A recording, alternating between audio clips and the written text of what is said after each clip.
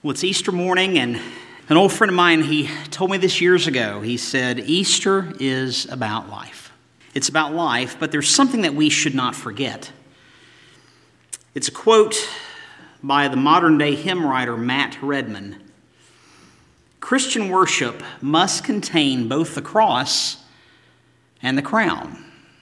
Christian worship must contain both the cross and the crown. And to get to Easter morning, we've got to get through the events of Holy Week. And since the beginning of the year, we've been in the letter of 1 Peter. So we're going to quickly look at Easter from Peter's point of view. But before we do that, we're going to pray together. Lord, Easter is about your Son. And as we look at the events of Easter, it's important to remember that Easter is about Jesus. But where we are like Peter, Peter had to respond to the resurrection, just as we, each of us, have to respond to the claims which the resurrection makes for us. Lord, thank you for this Easter Sunday. Thank you for your word. Thank you for your people. Thank you for our Savior. It's in his name we pray. Amen. It is important to remember that Easter is about Jesus. It's not about Peter. But like Peter, we have to respond to the claims of Easter. And our story begins at dinner time on Thursday of Holy Week. On Thursday night, Jesus and his disciples, they share what will become known as the Last Supper. You've seen the picture. After they sing a hymn, they go out to the Mount of Olives to a place called Gethsemane, and on the way, Jesus tells them, "You will all fall away because of me this night, for it is written, I will strike the shepherd, and the sheep of the flock will be scattered. But after I have been raised, I will go ahead of you to Galilee." Peter replied to Jesus, "Well, even if they all fall away because of you, I will never fall away." Peter, as we know, he's full of vim and vigor and zeal, and Jesus says to Peter, "Truly I say to you that this very night, before a rooster crows, you will deny me 3 times. Peter replies to Jesus, "Even if I have to die with you, I will not deny you." And all the disciples, they're saying similar things. So they travel to the Garden of Gethsemane, and away from the others, Jesus falls on his face, and he prays, saying, "Father, if it's possible, let this cup pass from me, this cup of suffering, this cup of what is ahead for me, suffering and torment and crucifixion and death. Let it pass from me, yet not as I will, but as you will." Jesus, after he prays this really 3 times, he returns to Peter and the disciples. They are with him in the garden, and they are ever so drowsy. It must have been quite a meal that they had earlier. They're ever so drowsy, and Jesus has said to them, not once, not twice, but now 3 times, "Are you sleeping and resting? Behold, the hour is at hand, and the Son of Man is being betrayed into the hands of sinners. Get up, let us be going. Behold, the one who betrays me is at hand." Judas comes up, accompanied by a large crowd. And immediately Judas goes to Jesus and says, "Hail, Rabbi," and kisses Jesus on the cheek. And Jesus says to Judas, "Friend, do what you have come for." They come and they lay hands on Jesus. They seize him. Then all the disciples, they flee. They lead Jesus away to Caiaphas, the high priest. And Peter, he's following, but he's following at a distance, as far as the courtyard of the high priest. And he comes inside and he sits down with the officers to see the outcome. And the high priest says to Jesus, "I adjure you by the living God that you tell us whether you are the Christ, the Son of God." And Jesus, he says, "You have said it yourself. Nevertheless, I tell you, hereafter you will see the Son of Man sitting at the right hand of power and coming on the clouds of heaven." Hearing this, the high priest, he tears his robes and he says, "He is blasphemed. What further need do we have of witnesses?" And he says to the other priests there in the room, "You've heard the blasphemy. What do you think?" And the others answer, "He deserves death." Peter, he's sitting outside the courtyard, and a slave woman comes to Peter and says, "You too were with Jesus the Galilean." Peter denies it before all of them, and he says, "I don't know what you're talking about." And then Peter goes out to the gateway, and another slave woman comes to Peter, and she says, "This man was with Jesus of Nazareth." And again, Peter denies it with an oath, "I do not know the man."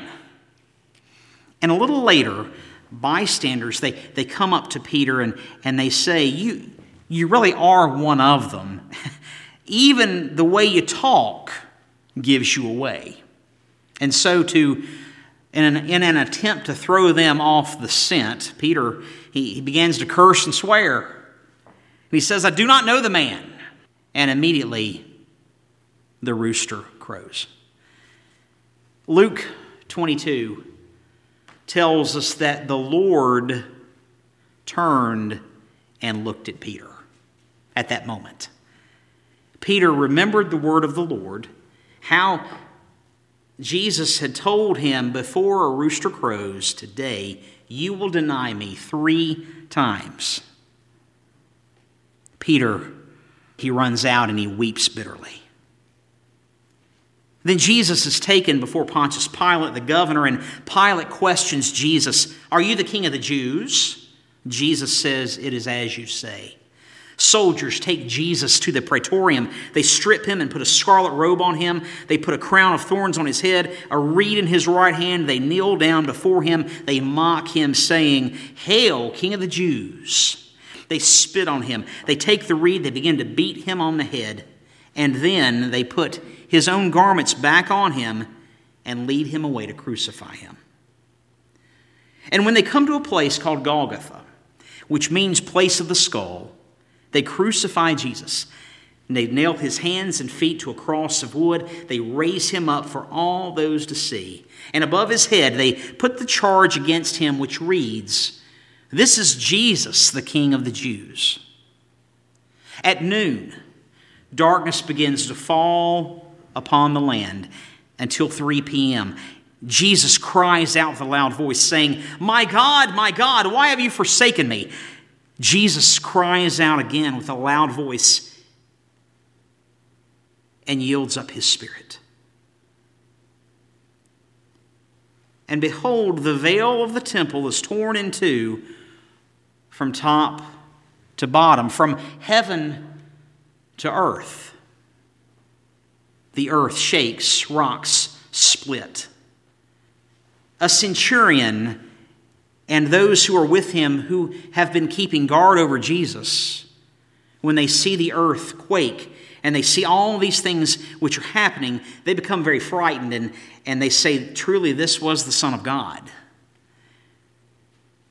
Evening comes, and a rich man from Arimathea named Joseph, who is a disciple of Jesus, he goes to Pilate and he asks for the body of Jesus. Joseph takes the body and wraps it in a clean linen cloth, and Joseph has the body laid in his own new tomb, hewn out in the rock, and Joseph has a large stone rolled against the entrance of the tomb, and he goes away. And on Pilate's orders, as to prevent any uprising from Jesus' followers, the priests and the scribes, they go and they make the grave secure, and along with the guard, they set a seal on the stone. Please turn with me quickly to John chapter 20, the next to the last chapter of John's Gospel.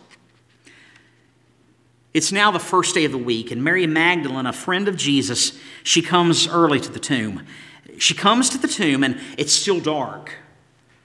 And she sees the stone already taken away from the tomb. And so she runs and she goes to Simon, Peter, and John. And she says to them, they've taken away the Lord out of the tomb, and we don't know where they've laid him. Peter and John, they burst forth. They're going to the tomb.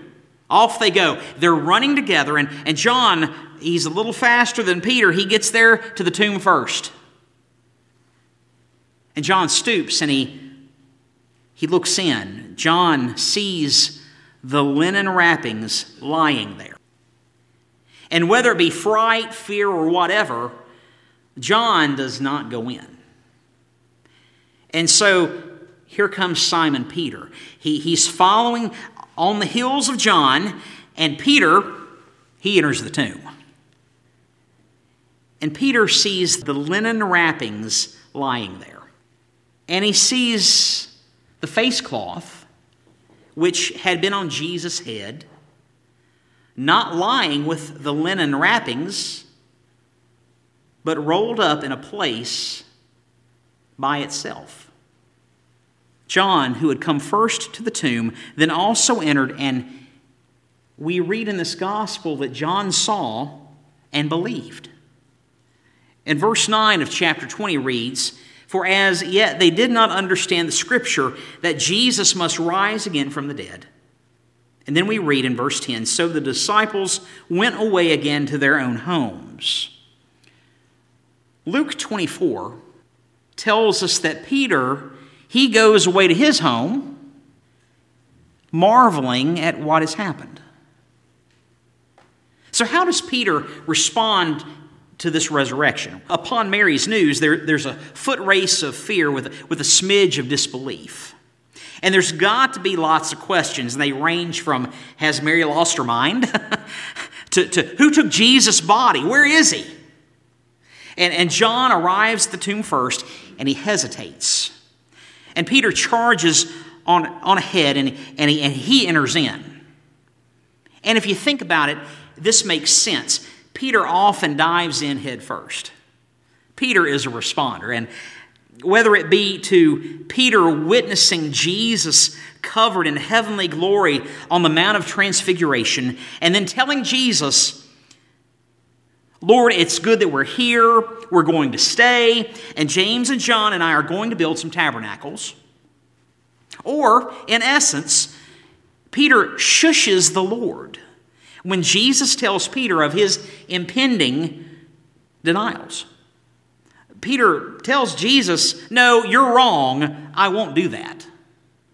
Peter and John, they see the linen wrappings lying in the tomb. Peter sees the face cloth, which had been on Jesus' head, not lying with the linen wrappings, but rolled up in a place by itself. There's something about a face cloth. You know, when it comes to the face, it's more personal. Maybe it was at that moment when the realization of the possibility occurs. Grave robbers wouldn't have taken the time to roll up a face cloth. Whoever did this wasn't in a hurry. And the question changes from who took Jesus' body and where is the body to could he really have done it? John's response is one of belief. Peter's response is one of marvel, of awe. And maybe Peter is stopping to think about what all Jesus did in Peter's presence the last 3 years. Jesus did some amazing, miraculous things. There were healings. There were demons cast out of men and sent into a herd of swine. There were thousands fed from a few fish and loaves of bread. And then maybe Peter is thinking about what all he heard Jesus say. He might have thought, Jesus knew that I would deny him 3 times. He said that he would be crucified, and then he would rise, and then he would go ahead of us to Galilee. Does this mean that all of this has actually happened? Am I willing to believe it? Peter could say, I've seen some strange things that I can't explain. And I've heard firsthand from people who have experienced miracles of healing. Could this man have risen from the dead? If this is true, what does it mean to me? And maybe that's where some of you are. Maybe that's where some of you are. Like Peter, you've seen some strange things that you can't explain. And you've heard firsthand from people who have experienced miracles such as healing. So the big question, if Jesus is alive, if all of this is true, then what does it mean for you and me? In addition to all of the healings and the feedings and now a disappearance from the grave, Peter heard Jesus make two claims. Two of the claims which Jesus has made. And the first one is found in John 14 and the second in Matthew 10. The first claim from John 14. It was on the night of the Last Supper with the disciples when Jesus said, I am the way and the truth and the life, and no one comes to the Father except through me. If you had known me, you would have known my Father also. From now on, you know him and have seen him. Jesus says that he's the only access to God. And by saying this, if the disciples had known him, they'd have known the Father also. He's saying that there's a relationship between himself and the Father. Jesus says, from now on, you do know him and you've seen him. And if you've seen me, you've seen him. Ergo, I and the Father are one. I am God. I am the only access to the Father. There's a lot of folks who would disagree with that statement. The second claim from Matthew chapter 10.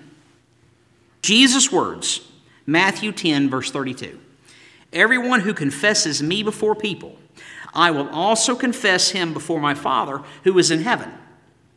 But whoever denies me before people, I will also deny him before my Father who is in heaven.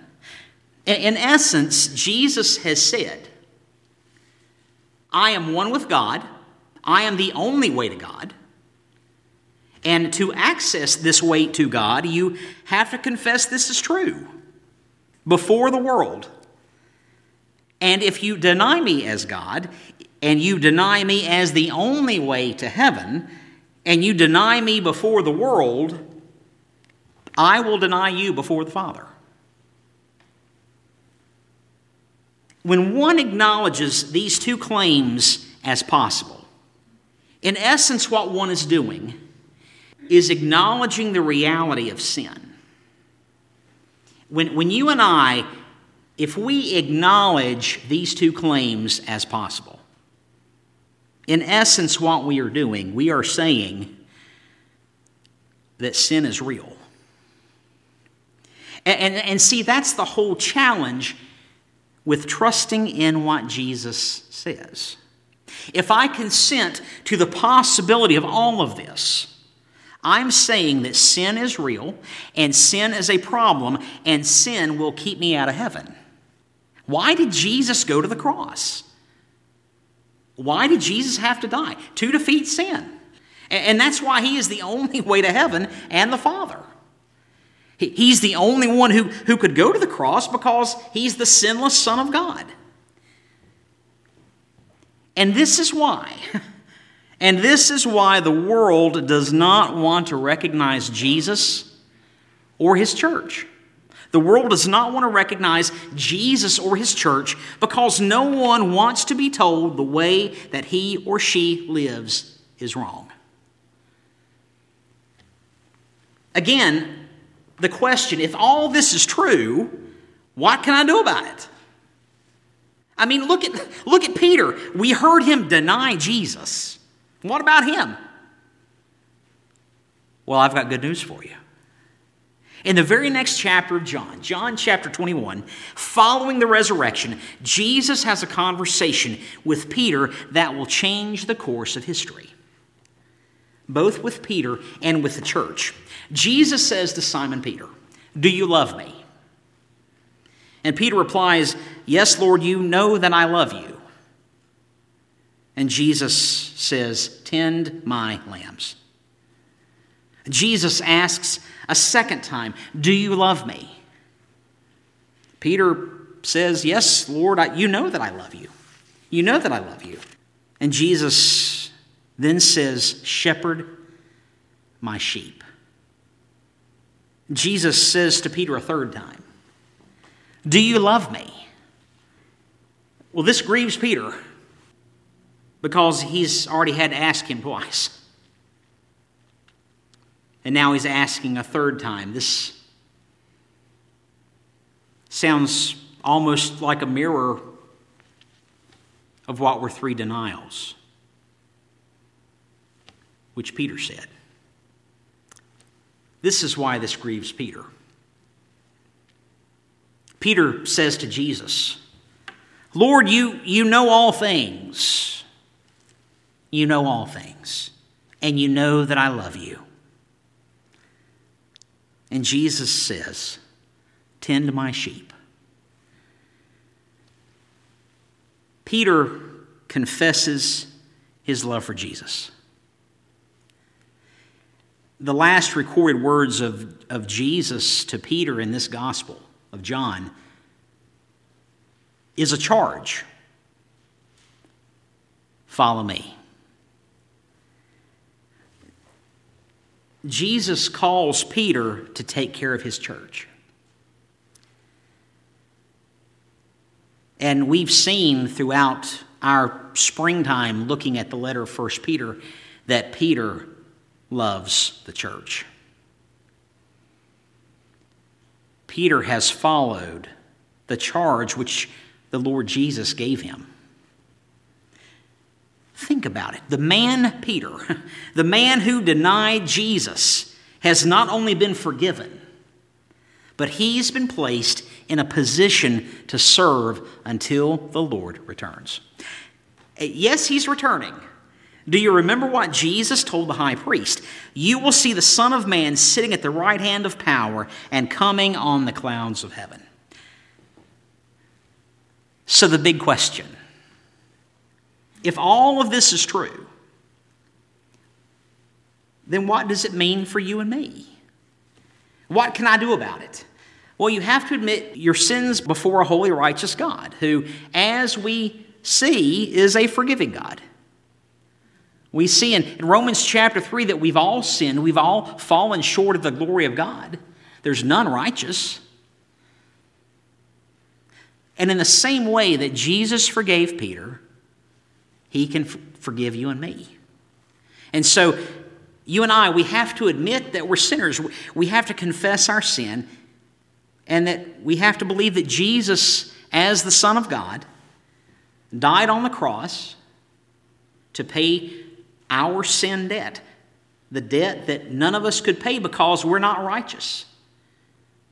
Only God himself is. Only Jesus, the Son of God, is. And Jesus, going to the cross, God made flesh, going to the cross, pays, the holy righteous God on the cross pays for our sins with himself. We admit and we confess our sins. We believe that Jesus died on the cross to pay for those sins of ours. And we confess our faith and our trust in Jesus as the Lord of life. We read in Romans chapter 10, Paul writes, "If you confess with your mouth Jesus is Lord, and believe in your heart that God raised him from the dead, you will be saved. For with the heart a person believes, resulting in righteousness that only God can grant. And with the mouth a person confesses, resulting in salvation. See, Jesus is not only alive now. Jesus told us in John chapter 10, Jesus said, I came to bring life and bring it abundantly. And not just in eternity, but life right now. Jesus can restore your life, and he can restore your hope for living right now, if you trust him to deal with your sin and your eternity.